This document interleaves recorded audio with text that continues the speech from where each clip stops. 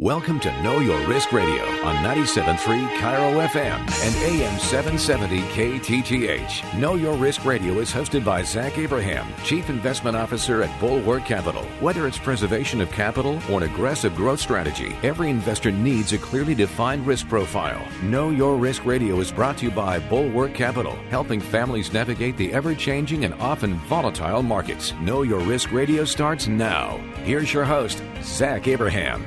And we are back. Thank you so much for joining us for yet another of the most scintillating hours in finance radio. Got a great show planned for you today. Excited to be here. Going to get into the market update. We've got another special interview. And I was telling, well, we talk about this actually in the interview. But we got a murderer's row coming up here. I mean, it hasn't been bad, right? Robert Shiller, Nobel laureate. We've got Marcos Bueno with us today. He runs our algorithmic portfolio, like I was telling the people on. And I just want you to know, and I was telling the people on the warm-up with KTTH this. One of the things, I'm a competitive guy. And our value portfolio has done very well, having a decent year this year, up about 2.7% on the year, I want to say right now. 2.5 maybe. Right? Anyway, right in there. And it's Friday, May 27th, so that can change. I always give you guys updates, even when we're down, right? We're fully transparent. We're not perfect. But one of the things that has made Bulwark what it is there's a lot of things. It's mostly the people, and it's also the clients. As I always say, we can bring all the expertise in the world to the table. Without the client's capital, we don't have a firm. Right? So it really is a partnership with us. But I also think one of the things that is so unique about us is that we have a Marcos Bueno, and we have that portfolio that he runs. This guy has got a master's in mathematical engineering, an MBA from Wharton, was a prop trader. And for those of you that don't know what that means, prop trading is considered the major leagues of trading, right? Those are the guys that trade the bank's money, not the client's money, the bank's money. And where do you think the bank puts the best traders? Right. So he's a prop trader for JP Morgan, UBS, Goldman Sachs, ran $1 billion portfolio for Graham Capital, one of the largest hedge funds in the world. And the fact that we've got him running on average somewhere between 40 to 50% of our clients' stock exposure, right, via our two portfolios. So he runs our algorithmic portfolio. I run the value portfolio. But I mean, there's no question about it. It's one of the unique offerings that Bulwark has. There's not other retail firms out there that do it that way. And one of the things you'll also see in retail firms is they'll have kind of cool sounding portfolios, but it's always their portfolios, right? It's always stuff they came up with. We think it about a little bit differently. I found Marcos because I ran into him and thought his portfolio was outstanding. Instead of trying to copy it or invent something on our own, I went, hey, pal, I want you to come over there and do that for us. And that's also where the humility comes into play, right? What are we here for? We're not here for Zach Abraham to be a big star or talk about himself in the third person, right? We're here to generate the results and returns for the clients. And if that means that I don't manage all of their stock money, then so be it. And quite honestly, I don't think it should mean that, because individual managers have rough times and bad years. And if we inject a different approach, an algorithmic approach, a momentum-driven approach, run by a guy with the kind of chops and experience that Marcos has, what a perfect addition, right? What a perfect complement. And the guy's just a wealth of knowledge. Talk about somebody that's been through the wars, guys. And he's humble. Like I was telling the people on KTTH this, and I was relating it to a story this last week. We did a client event, a listener event with Todd Herman up in Bothell this last weekend, Friday night. I'm sure some of you have listened to it. I'm sure some of you were there. And I was there till 10 o'clock talking to folks. And with my beautiful wife that stayed with me the whole time. She always does. And people made comments to me. They're like, Zach, it's so refreshing because you're so humble. And just beg with me. Don't turn the stage. This isn't going to become a How's Great Zach Is show. But it was one of the things that me and Marcos really connected on. And when that person said that to me, a couple of them said that. And I looked at them and I said, guys, you got to be. You got to be. The minute you think you've got this all figured out, you are a liability to your clients. You are a liability to your returns. If your feet are not firmly on the ground and you are not constantly aware of your own bias, of your own ability to be wrong, your own ability, your own proponent or your own likelihood or your own tendency to misread things. That happens. It happens to everybody. Nobody is infallible. And keeping, regardless of what those returns are, right? People are like, I heard somebody saying, you're up 2.5% on the year in your portfolio. You need to be repping that more. And I'm like, no, I don't, because I don't know if it's going to be there in 2 weeks. And maybe my clients don't like hearing that, but I don't. Just because you've done, hey, it's May. There's a lot of year left. For that matter, something else I think about is a good 5 month the value portfolios had a really big outperforming run really over the last 2.5 years. 2.5 years don't make the majority of our average clients' retirement. This is a marathon. It's not a sprint. And one of the things that drew me to Marcos, and honestly, it's something that I use as a litmus test to gauge other investors. When I smell or hear arrogance or a lack of humility, I run the other way because it's just a matter of time until you get hit. And I don't want to keep pounding on it. But I remember going off the last couple of years, listening to some of the things that Cathie Wood was saying, right? Here's what our portfolio is going to do. We expect 40% returns. And I still remember when I was watching this news conference where somebody asked her about her view on Tesla. Now, let's forget, she was right about Tesla. Okay, I'm not saying she wasn't. I wished I would have made that call. Now, I do also think that we should sit there and say that every single reason that she laid out for why she thought Tesla would get where it was, none of it has played out. And I think Tesla has been one of the biggest beneficiaries of just retail investor largesse and a insensitivity to valuation.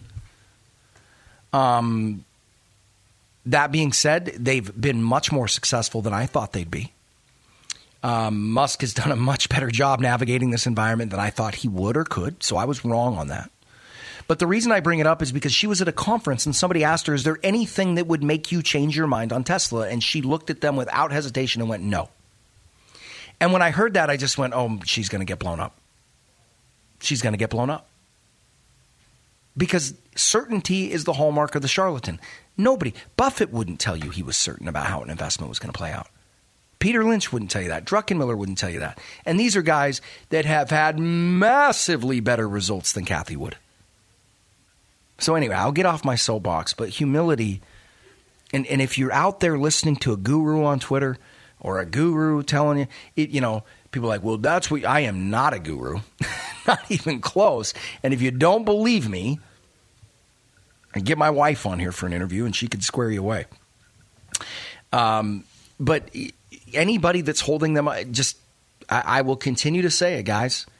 I will not get everything right. Do not listen to my opinions as gospel because I don't. And if you're listening to anybody that doesn't say that, quit listening to them. They are the people that will get you hurt.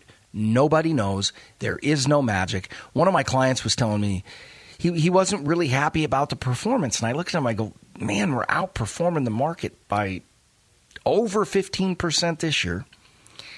We're outperforming the market by about 13% over the last 2 years. What do you want? And he goes, well, when this market tipped over, I thought we were going to make a lot of money. And he goes, we should have gone short. And I go, you're investing in hindsight, man. What if it wouldn't have rolled over?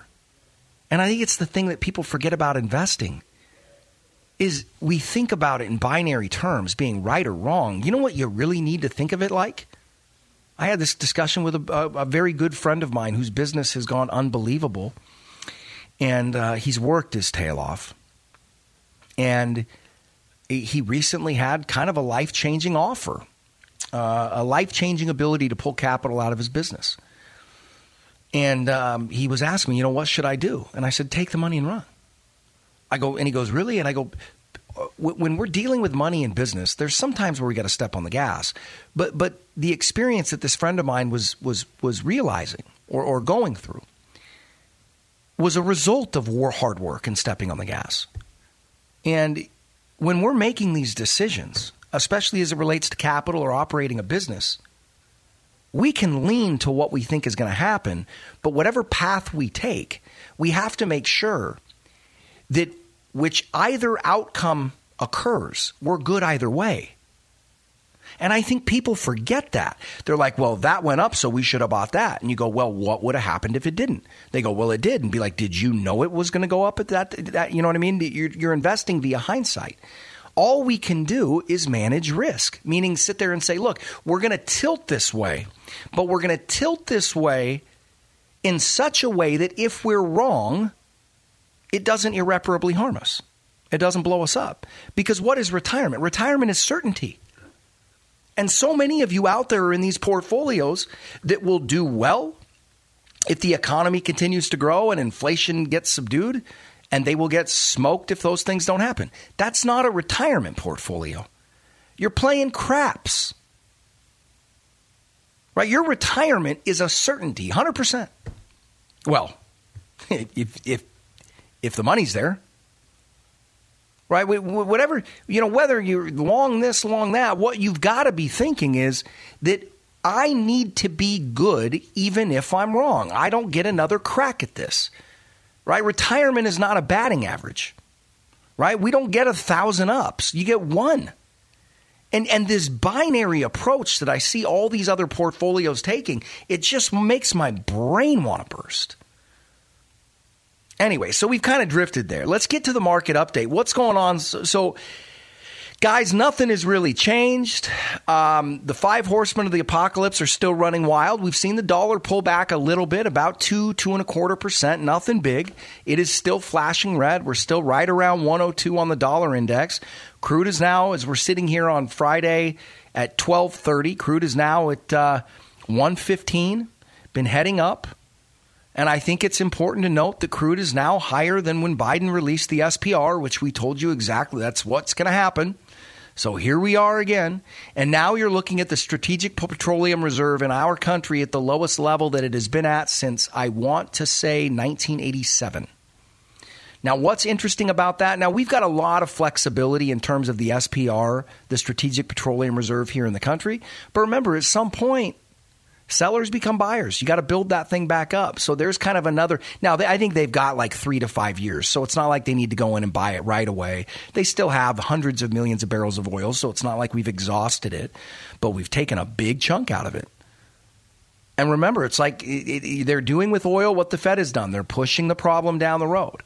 And eventually that pushing becomes part of the problem, right? Because you got to buy that crude back. You got to build that Strategic Petroleum Reserve back.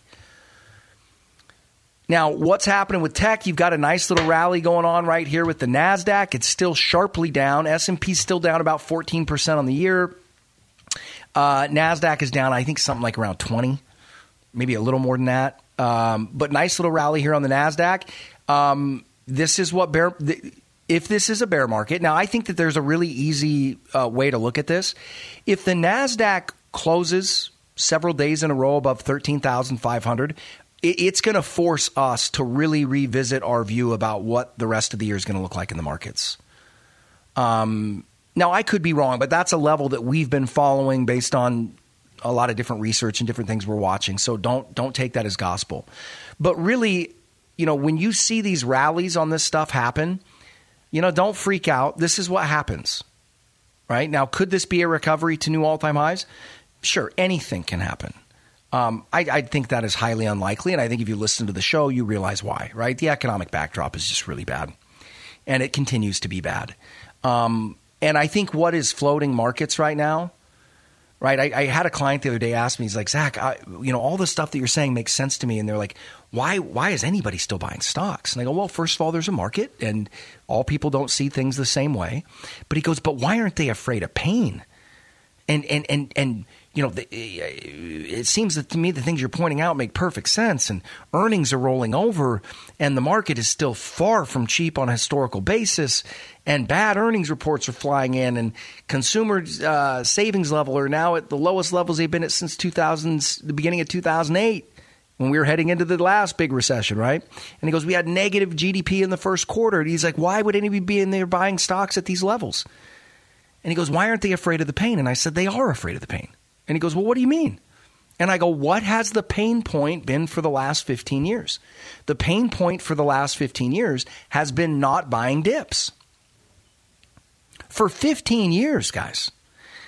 And this is what we've been saying for most of the last 2 years, right? We talk about the knife fight. We talk about how that this tech, right, dominance of the market was going to die of, in our opinion, a very slow and violent death because you had so much muscle memory built up over the last 15 years. Now, I will say this, every piece of data that keeps coming up, I was really laughing today that the rally in the market, now look, I think the market was due to rally. Markets don't move in straight lines. It's just not the way it works. So I think it had more to do with just, being oversold rally and markets doing what they do.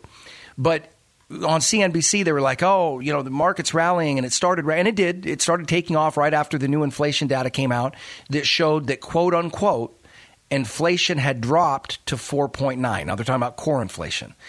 And markets started taking off and rallying, and I just chuckled.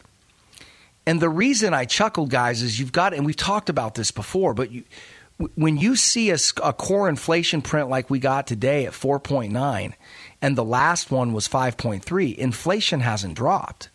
You got to add those together. How inflation works is that inflation was rising at 5.3%, core inflation, the last time the data came out. It is now rising at 4.9%. So it is almost double where it was, the total inflation is basically doubled since that last time. Right? And people go, oh, no, but it's pulled back. No. It's gone up another 4.9%. Now, that growth is slowing, but you're talking about 40 basis points, and that could be corrected. But, you're going to get revisions to that data, and it very well could be, it's close enough to maybe the revision comes out and it's 5.5. Now, I'm not saying I think that's what's going to happen. But I'm just saying inflation increasing another 4.9% is not good. Now, is it better than if it would have been increasing by 9%? Yeah. I mean, I'm not saying it's a disaster. But it's just, it amazes me how I think people are misreading so much of this data. The other thing to watch, we're going to talk a little bit about this, but I hear people saying it to get in there and buy these things when they're cheap. Guys, you can either listen to me or you can learn the lesson the hard way. Just because something is down 50, 60, even 70% does not mean it's cheap. And like I said, we're going to do a whole segment on there, so I don't want to blow it right now. But it is not cheap, and this market isn't cheap no matter how you want to look at it. Okay, so anybody that says that, I'm not saying anything bad about them. I'm just saying that that's factually incorrect. This is not a cheap market.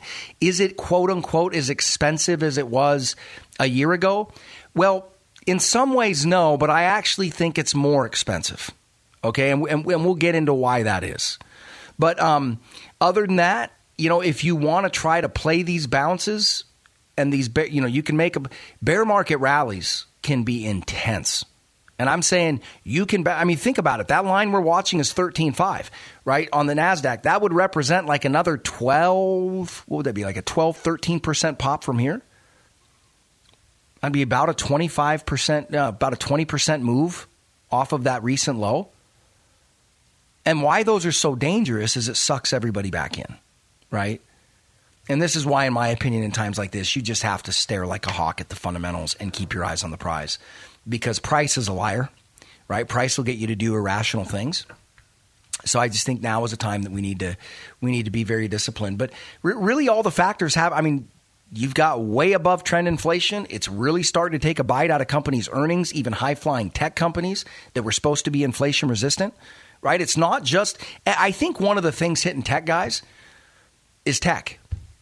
Meaning that was one of the dynamics we saw in 1999, 2000 during the tech collapse. All of these tech companies, their biggest customers were other tech companies, right? So it's kind of incestuous in a way. And when their earnings start dropping, it tends to have kind of a domino effect. Now, I think that's probably a little less true today because of the maturity of some of those big tech companies. But that's kind of that's the way inflation works. It really negatively impacts almost everything. Now, typically commodity producers and energy producers and things like that benefit, but as on a broader level, inflation isn't good, especially in a consumer-driven economy like ours, right? It takes ammunition out of the consumer's hands. So nothing's really changed. Like I said, the 5 horsemen of the apocalypse, again, the things we're watching the closest, dollar index and crude above 100, interest rates rising. The Fed is still sticking to their guns. That is still in play. The Fed is still on the sidelines. That is still in play. Economic contraction. We don't know if the economy is, quote unquote, still contracting, but earnings certainly are. So I would tend to think that we're either on the verge of a typical, prototypical definition of recession, or we're in one right now. If not, we're close. Again, I'm not talking like an economic collapse recession, but, it very much looks that way. And when you've got that backdrop, good things don't happen, especially with the Fed pulling out. Marcos and I are going to talk more about this. The other thing that you got to keep in memory is that you should see these days, if we are correct, if this market is, because you guys know my opinion, I think we're going substantially lower, okay? We should see vicious moves to the upside. That's what happens. Bear markets are the inverse of bull markets. In a bull market, you usually have a steady, grinding trend to the upside, and your biggest days, the biggest moves are typically to the downside. You have a 5 to 7% drop in a couple weeks, initiates some fear, and it ends up just being a buying opportunity, and the market resumes its march up, right? Bear markets are the same, just to the inverse. The steady trend is down, the sharp moves are to the upside. So don't read too much into this. If we are right and this market is going substantially lower, this is how it would act. People are like, you said that back in COVID. I did. I did think that was a bear market. I didn't think the market would continue to rally. I thought it would be looking through to the next 16 to 24 months and realized that this was just a sugar high that wouldn't last. I was wrong. Okay, big difference between today and then is the Fed is not standing there ready to pour $6.5 trillion into this economy. Okay, and that's the biggest shift from any time in the last 15 years. And people are acting as if that Fed put is still in play. It's not. I'm just telling you right now, the Fed ain't going to reverse rates until things get really nasty. And I think that's kind of this dichotomy you've got built up in the market. If these bulls want to keep pushing this thing higher, rates are going to go higher. Fed's going to keep hiking. The old adage, don't fight the Fed. That is true to the upside. It's also true to the downside. What is the Fed doing? They're tightening. I mean, you want to fight that train, go ahead and do it. But it works the same during a tightening cycle as it does during a raise cycle. And what was the most common mantra over the last 15 years that was dead true? Don't fight the Fed. When they get stimulative, get in there and buy. Okay, the inverse is also true. And yet people are like, oh, this is the chance. So we're going to be right back after the break. Got to take a quick break for time here. We're going to be right back at it and get into valuations. Where are we at in the market? Is this a buy? Okay, and for those of you, and I think it should be all of you guys, what have we been telling you? Get out of, pull back on tech stocks. You need better exposure to energy. You need to get out of bonds. We were talking about Boeing in 2019 saying, get out of Boeing. We've had a lot of good calls. Okay, if you want that kind of thought, and you want people that are actively managing the portfolio. We earlier this week we have our traders, and when we get into crazy times like this, we're watching markets literally 24 hours a day. We had our trader put in a hedge play at about 1:30 a.m. Yes, we were watching markets and futures at one. Why? Because our clients are relying on us to do that. Right? If you want that level of dedication and involvement, people that are actively responding to conditions on the ground to make sure your retirement money's safe, give us a call, 866-779-RISK and 866-779-RISK. Go to the radio show website, knowyourriskradio.com, bulwarkcapitalmanagement.com. Follow me on Twitter at KYR You guys know the drill. We run you through how we do it, show you the performance, show you the cost, tell you give us a call if you want it. No one's going to twist your arm. Anyway, give us a call. Stick with us through the break. We're going to be right back to get into are things a buy? Is this market cheap? And are there great opportunities? You're listening to the Know Your Risk Radio podcast. Download and subscribe at knowyourriskradio.com. This is Know Your Risk Radio with Zach Abraham. Listen to Zach discuss key investment strategies across several asset classes, not just stocks and bonds. Get your free copy of Zach's new booklet, Common Sense Investing. Go to knowyourriskradio.com. Hey, it's Story Monson with Zach Abraham, Chief Investment Officer at Bulwark Capital and host of Know Your Risk Radio. And Zach, I know you and Bulwark are laser focused on risk management. What is the biggest risk right now? Ironically, bonds. Really? Why? Because of all this money printing and the fact that we're still at zero interest rates, it's likely to create some serious inflation. And inflation crushes bonds. If your portfolio has a significant portion in bonds, you may need a bond replacement strategy now. Get our free booklet, Common Sense Investing, to learn about Bulwark's bond replacement strategy that shows you how to protect your retirement against loss, but still seek market gains. Our goal is the highest returns with the least amount of risk and cost. Call now for your free free copy of Zach's new version of Common Sense Investing. Learn about Bulwark's bond replacement strategy, 866-779-RISK, or go to knowyourriskradio.com. Investment advice cannot be given without a client service agreement. Bulwark Capital Management is an investment advisor representative of Trek Financial LLC and SEC-registered investment advisor. You're listening to Know Your Risk Radio with Zach Abraham, Chief Investment Officer at Bulwark Capital Management. And we are back. All right, so this segment is going to be a bit of a combination.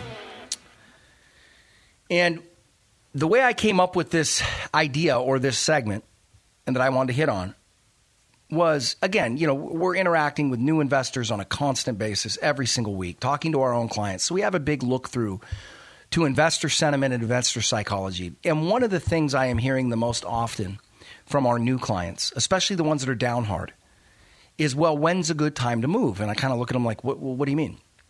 And they're like, well, what I'm thinking is, shouldn't we just wait for things to bounce back before we move? And I look at them and I go, no. And they go, why? And I go, because you're assuming that they will. And they go, well, Zach, the market always bounces back. Yeah, but it's taken 25 years before. 1929 to 1954. Go look at 1968 to 1980. Go look at 2000 to 2014. Guys, there is not this immutable law that you have to just bounce back to your previous high water mark. Okay? And there's a joke in this business. Do you know how you lose all your money? By losing 50% first and buying the dip, right? That's how you lose 100%. Okay? Now, I'm not saying your accounts are going to go to zero, but I'm just saying think about that concept, that whole wait for the – how do you know? Why do you think that there's a bounce back coming? I don't. I think you're going to see these bear market rallies. Why don't I? When you add up these macroeconomic factors, you've just never seen a market advance in these conditions. And that kind of gets into the valuation. One of the things that I'm hearing constantly is that you got to buy these cheap tech stocks now. Now, are there exceptions? Are there stocks in the tech universe that have been beat up too much that probably represent good buys? Yes. And we've picked a couple of them up. Do I think they're done going down? No. Well, why'd you buy them? Because nobody knows right when the bottom is. And I think they're good companies, and we're buying them at prices that make sense to us. And we're more than willing to add to those positions at lower levels. And I think we will get the opportunity to do that. We're going to have to be patient. Why? Because that's part of managing risk. Okay? But as it relates, is that true? Guys, there's a dynamic in markets that happens with valuation that should be well known and well understood, but for whatever reason, it's not. We've talked about it on the show before, but there are times when, and this is very true in cyclical type businesses, right? Think of car manufacturers. Now, you're like, oh, Tesla. No, set Tesla aside. Tesla's a completely different animal. It's kind of a cultural phenomenon, a cult stock, if you will, a retail favorite. That one adheres to its own set of rules. But in general, if you look at car companies, and for that fact, energy companies to some degree, a little bit different in this cycle on energy companies too, but bear with me. A lot of the times, especially as it relates to automobile manufacturers, one of the worst times to buy them is when they look the cheapest. People go, well, Zach, what do you mean?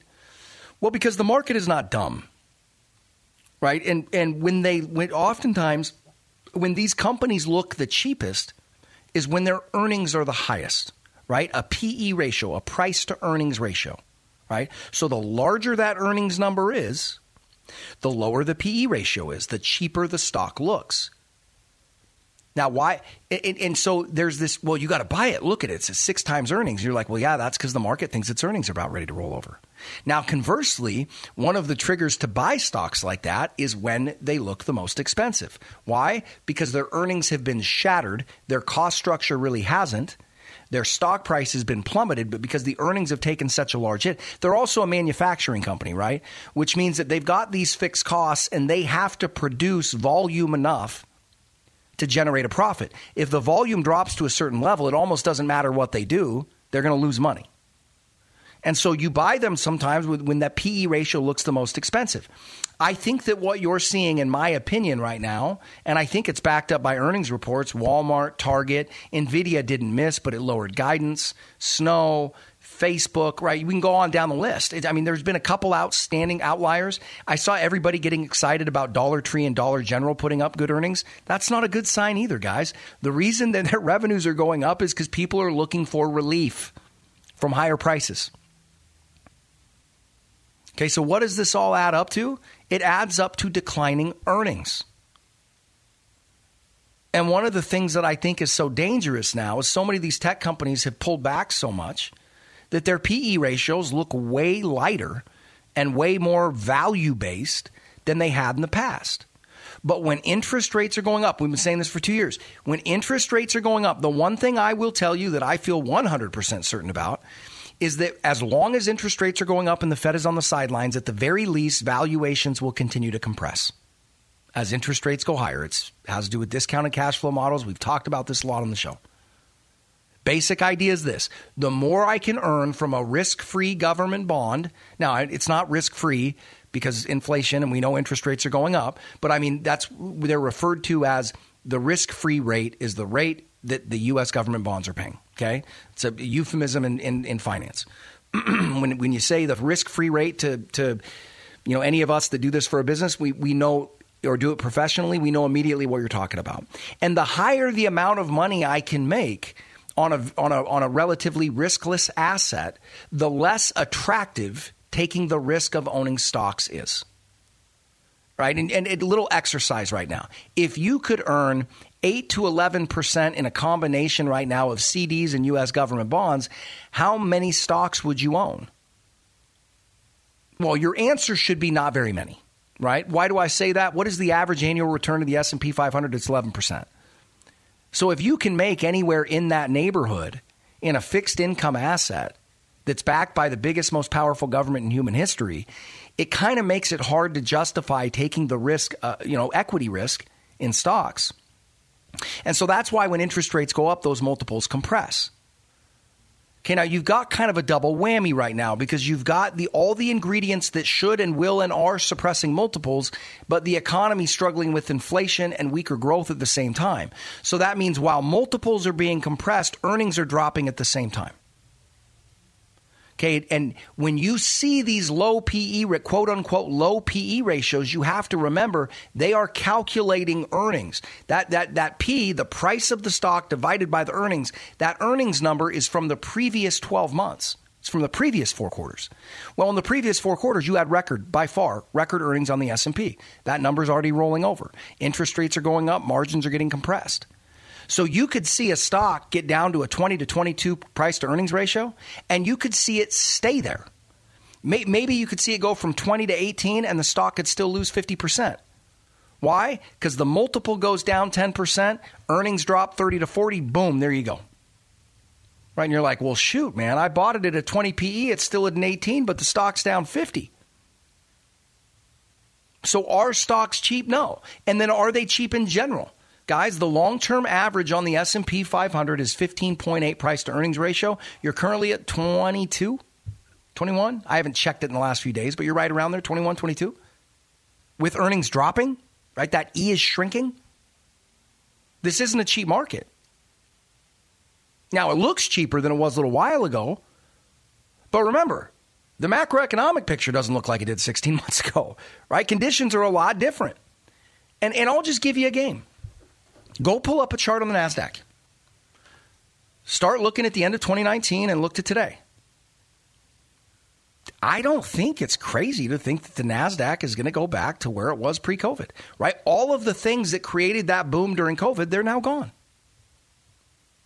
The economy is weaker than it was in 2019. Inflation is exponentially higher. Rates are higher. I mean, every financial condition out there is worse than it was in 2019. And people are like, this is a dip to buy. And I'm sitting there looking and going, I think it would make a whole lot of sense if the NASDAQ just went. And I don't think that would be a bad outcome. I think that would be an avoiding of disaster for people that are long this stuff. But it still does imply, another 25 to 30% down. Now, I'm not saying that's going to happen. I think it is. But big asterisks there, I think. Why is that so dangerous, so many of you retail investors? Because those of you that haven't listened to us or have gone somewhere else, you're still sitting in those portfolios, which are loaded up with technology stocks and loaded up with bonds. And I don't know what you're waiting for. I really don't. The pain is not going to stop. And you've also got this wicked dynamic that if markets continue to go up, if I'm wrong and this is the start of another uptrend, Fed has to keep hiking rates, guys.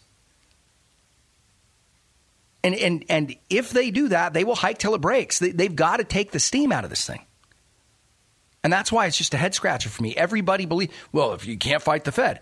Then when the Fed steps out, nobody's saying that anymore. And I'm just sitting there going, listen, I think you were right when markets were going up. Don't fight the Fed. I also think that it is true to the downside. And you just watch this relationship, and Marcos and I are going to dig into it a little bit more in the interview that we do. But one of the most true, steadfast correlations, and I'm not telling you to time markets, but if you buy when the Fed starts cutting rates and starts becoming more accommodative, and if you sell when they start raising rates and becoming less accommodative, you've had a very good track record. You've been very good at catching big up moves, but most importantly, you have sidestepped the ugliest down moves. And right now, as investors, and I can hear it, I can see it in people, the fear, they're not, all they've seen is bounce backs. The fear is missing out to the upside. And I don't think, I know, and maybe if it's not this time, this dynamic will play out in the not too distant future, but I know that fear is misplaced. I know that those who are responding to that fear of missing out are going to get absolutely pounded. Does that mean you go short everything and all the world? No. But what it does mean is you manage risk, right? Which is why our average client is banging around right around even on the year. Algorithmic portfolios down 6 or 7. Value portfolios now up 2 or 3. Real estate portfolios up, doing really good. Bond replacement strategy is positive on the year. We're hovering right around there, -2 in some portfolio, depending on the composition. But right, -2 to up 2, right around there, bumping around. Right? Why? Risk management. It doesn't mean lower returns. It means better returns over the long run, guys. And like I'll continue to say, I don't wish this. I really don't. I wish I could get really constructive because it's so nice just buying the indexes and buying Apple and Nvidia and just riding the wave. It's easy. I don't dislike it. It's easy. And the more money our clients make, the more money we make, less stress we're under. I can tell myself sweet little bedtime story. Well, it's an excellent company and just got to ignore the pain over the long run. But I can't do that. Why? Because I'm a fiduciary of other people's money, and this is a nasty backdrop. And I think it has the potential to be. Now, again, I don't think anything's happening right in the immediate future. My guess would be we'll probably grind sideways with some good upswings, probably some downswings over the course of the summer. If you were to put a gun to my head, I don't think the real bloodletting will commence till the fall. Again, that's just typically the way it happens. And then, there's always something that could change the dynamics, like we said. That's our opinion until it changes. Because, again, what's our job is not to be philosophically tied to certain things. Our job is not to stick endlessly to the way that we see certain conditions. Our job is to constantly be putting our clients in a better risk-reward scenario so that whether we're right or whether we're wrong, their retirement isn't impacted. You've got to win either way.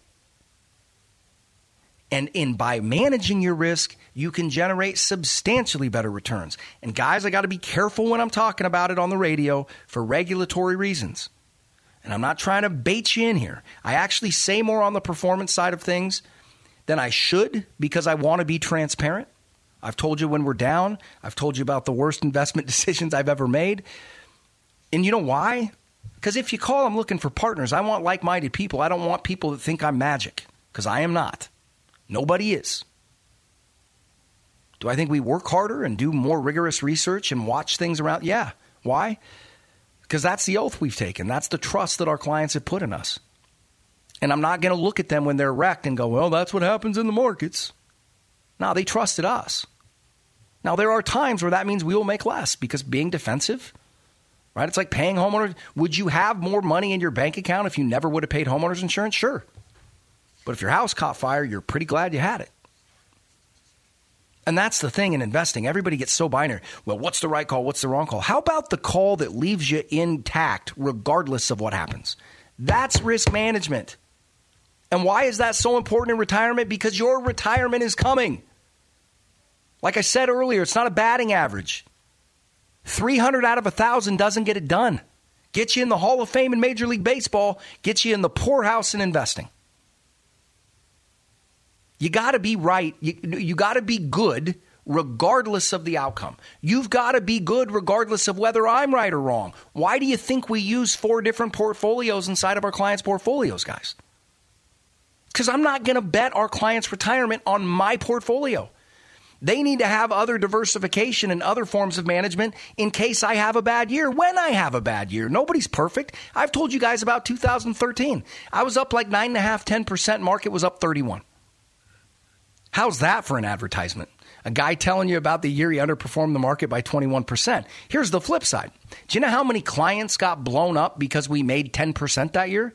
Nobody. And we've more than made up for it since. And if you want to know that exact performance, if you want to see how it chalks up to the market, and again, I got to be careful, but it's pretty dang good. Give us a call, 866-779-RISK, and 866-779-RISK. Is that because we're smarter than everybody? No. Is it because we know what's going to happen? No.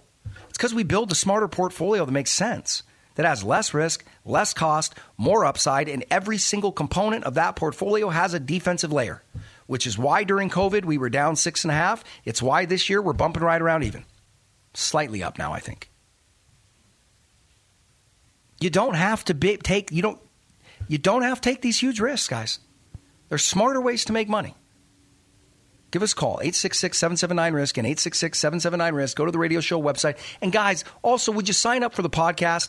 Subscribe to it, would you? Even if you don't like me. If you like the interviews, which, I mean, we've had some big names on here. Not, just recently, Robert Schiller, Nobel Prize winner. We got Grant Williams coming up next week. We got Hugh Hendry, former portfolio manager under famed hedge fund manager Chris Pinotti. He ran Eclectica Investments. Guy's got an incredible background. The more subscribers we got, I don't make more money off of it, but it helps us bolster and get these bigger interviews. So make sure you go to Google Know Your Risk Radio podcast and subscribe to that sucker. And then you can listen to the interviews in the show whenever you want to. You don't have to, wait for it to come on or whatever. So anyway, we got to run. We're going to play a few minutes now of the interview that we've done with Marcos Bueno, my partner who runs our algorithmic portfolio. And then we're going to cut it off. If you want to hear the rest of the interview, as always, go to Know Your Risk Radio podcast. You can listen to the rest of the interview there. Anyway, guys, hope you have a wonderful weekend. You're not going to want to miss next week. Like I said, the interviews are just going to keep rolling. We got a Murderer's Row coming up. But have a wonderful weekend.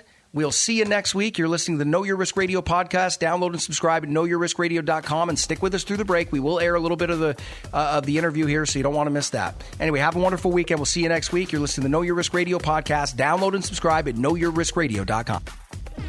Do better in bull markets. Do better in bear markets. Pay less fees in all markets. You're listening to Know Your Risk Radio with Zach Abraham, Chief Investment Officer at Bulwark Capital Management. You can subscribe to Zach's free newsletter, The Bulwark Insider Report, at knowyourriskradio.com.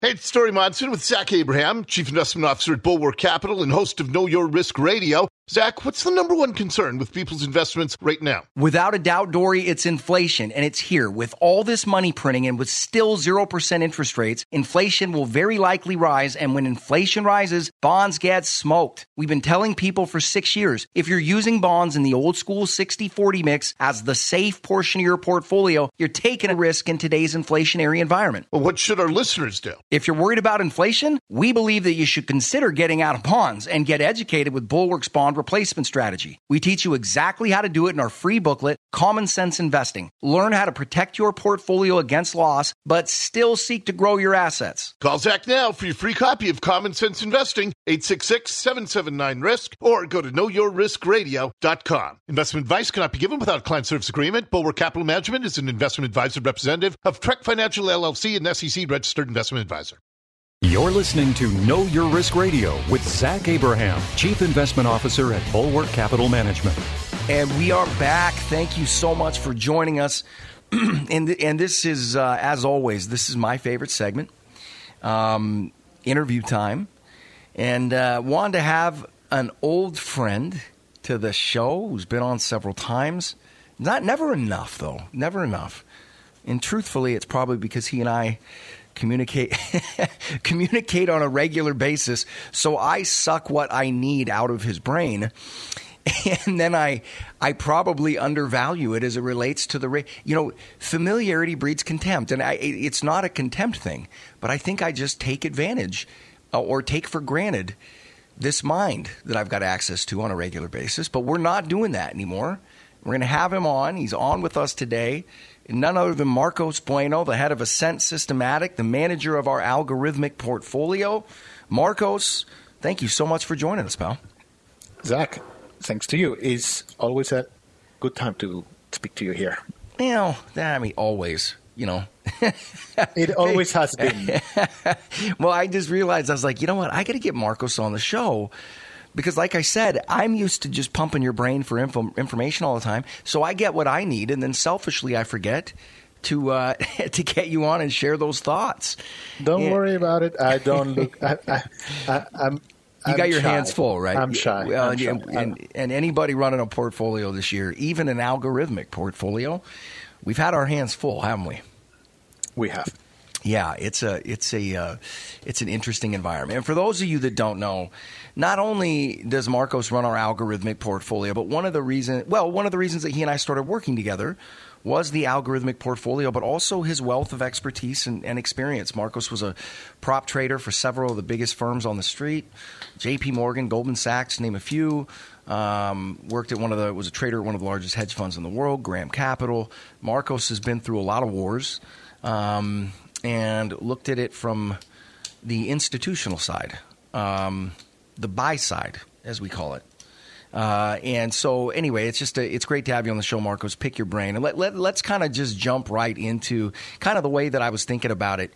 You really try to stay out of macro discussions. I've noticed that, but you also really know macro really well. Is that because – kind of walk us through that. You and I have talked about this before, but as a guy that was very value-bent, a commodities trader, you know macro. You've played it. I do. You've played in that pool. I have a lot of experience in macro. Actually, was running a $1 billion portfolio for Graham. It was macro.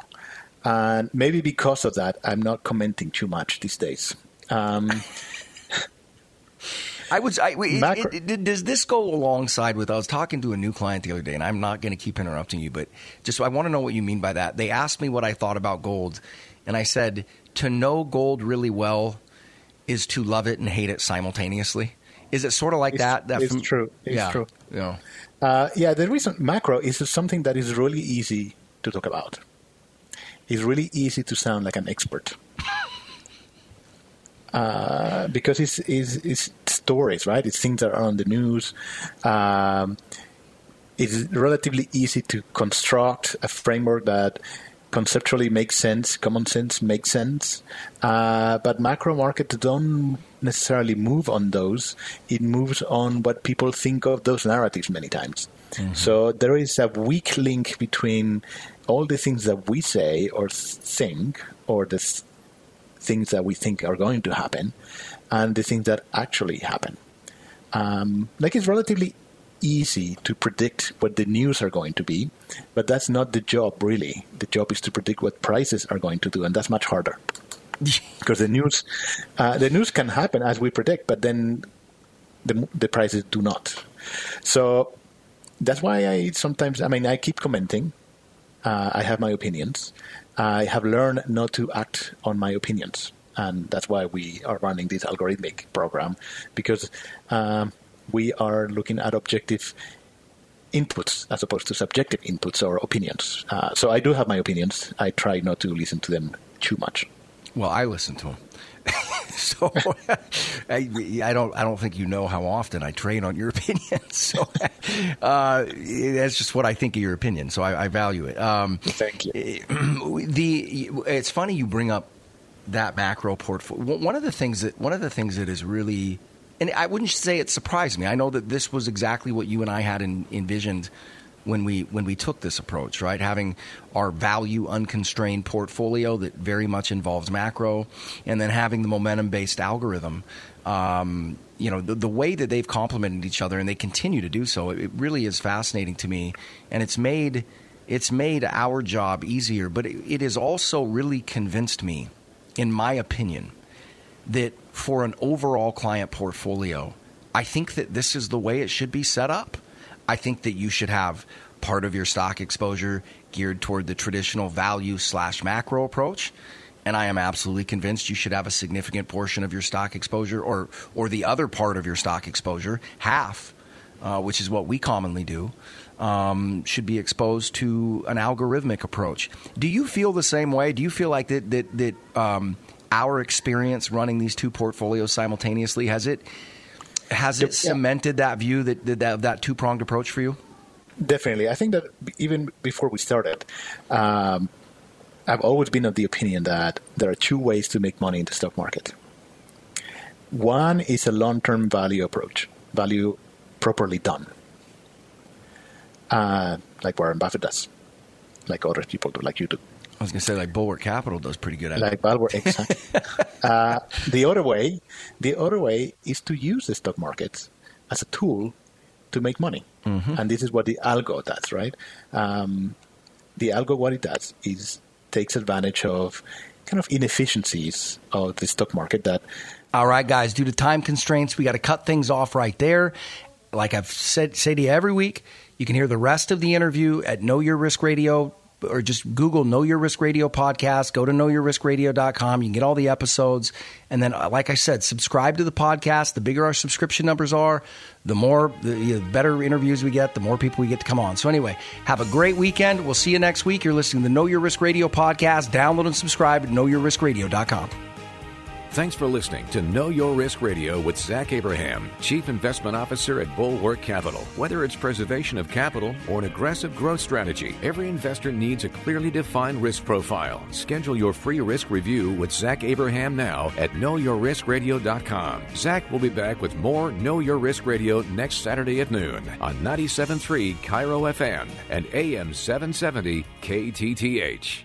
The opinions expressed in this program are for general informational purposes only and are not intended to provide specific advice or recommendations for any individual or on any specific security. It is only intended to provide education about the financial industry. To determine which investments may be appropriate for you, consult your financial advisor prior to investing. Any past performance discussed during this program is no guarantee of future results. Any indices referenced for comparison are unmanaged and cannot be invested into directly. As always, please remember investing involves risk and possible loss of principal capital. Please seek advice from a licensed professional. Investment advice cannot be given without a client service agreement. Bulwark Capital Management is an investment advisor representative of Trek Financial, LLC, an SEC-registered investment advisor.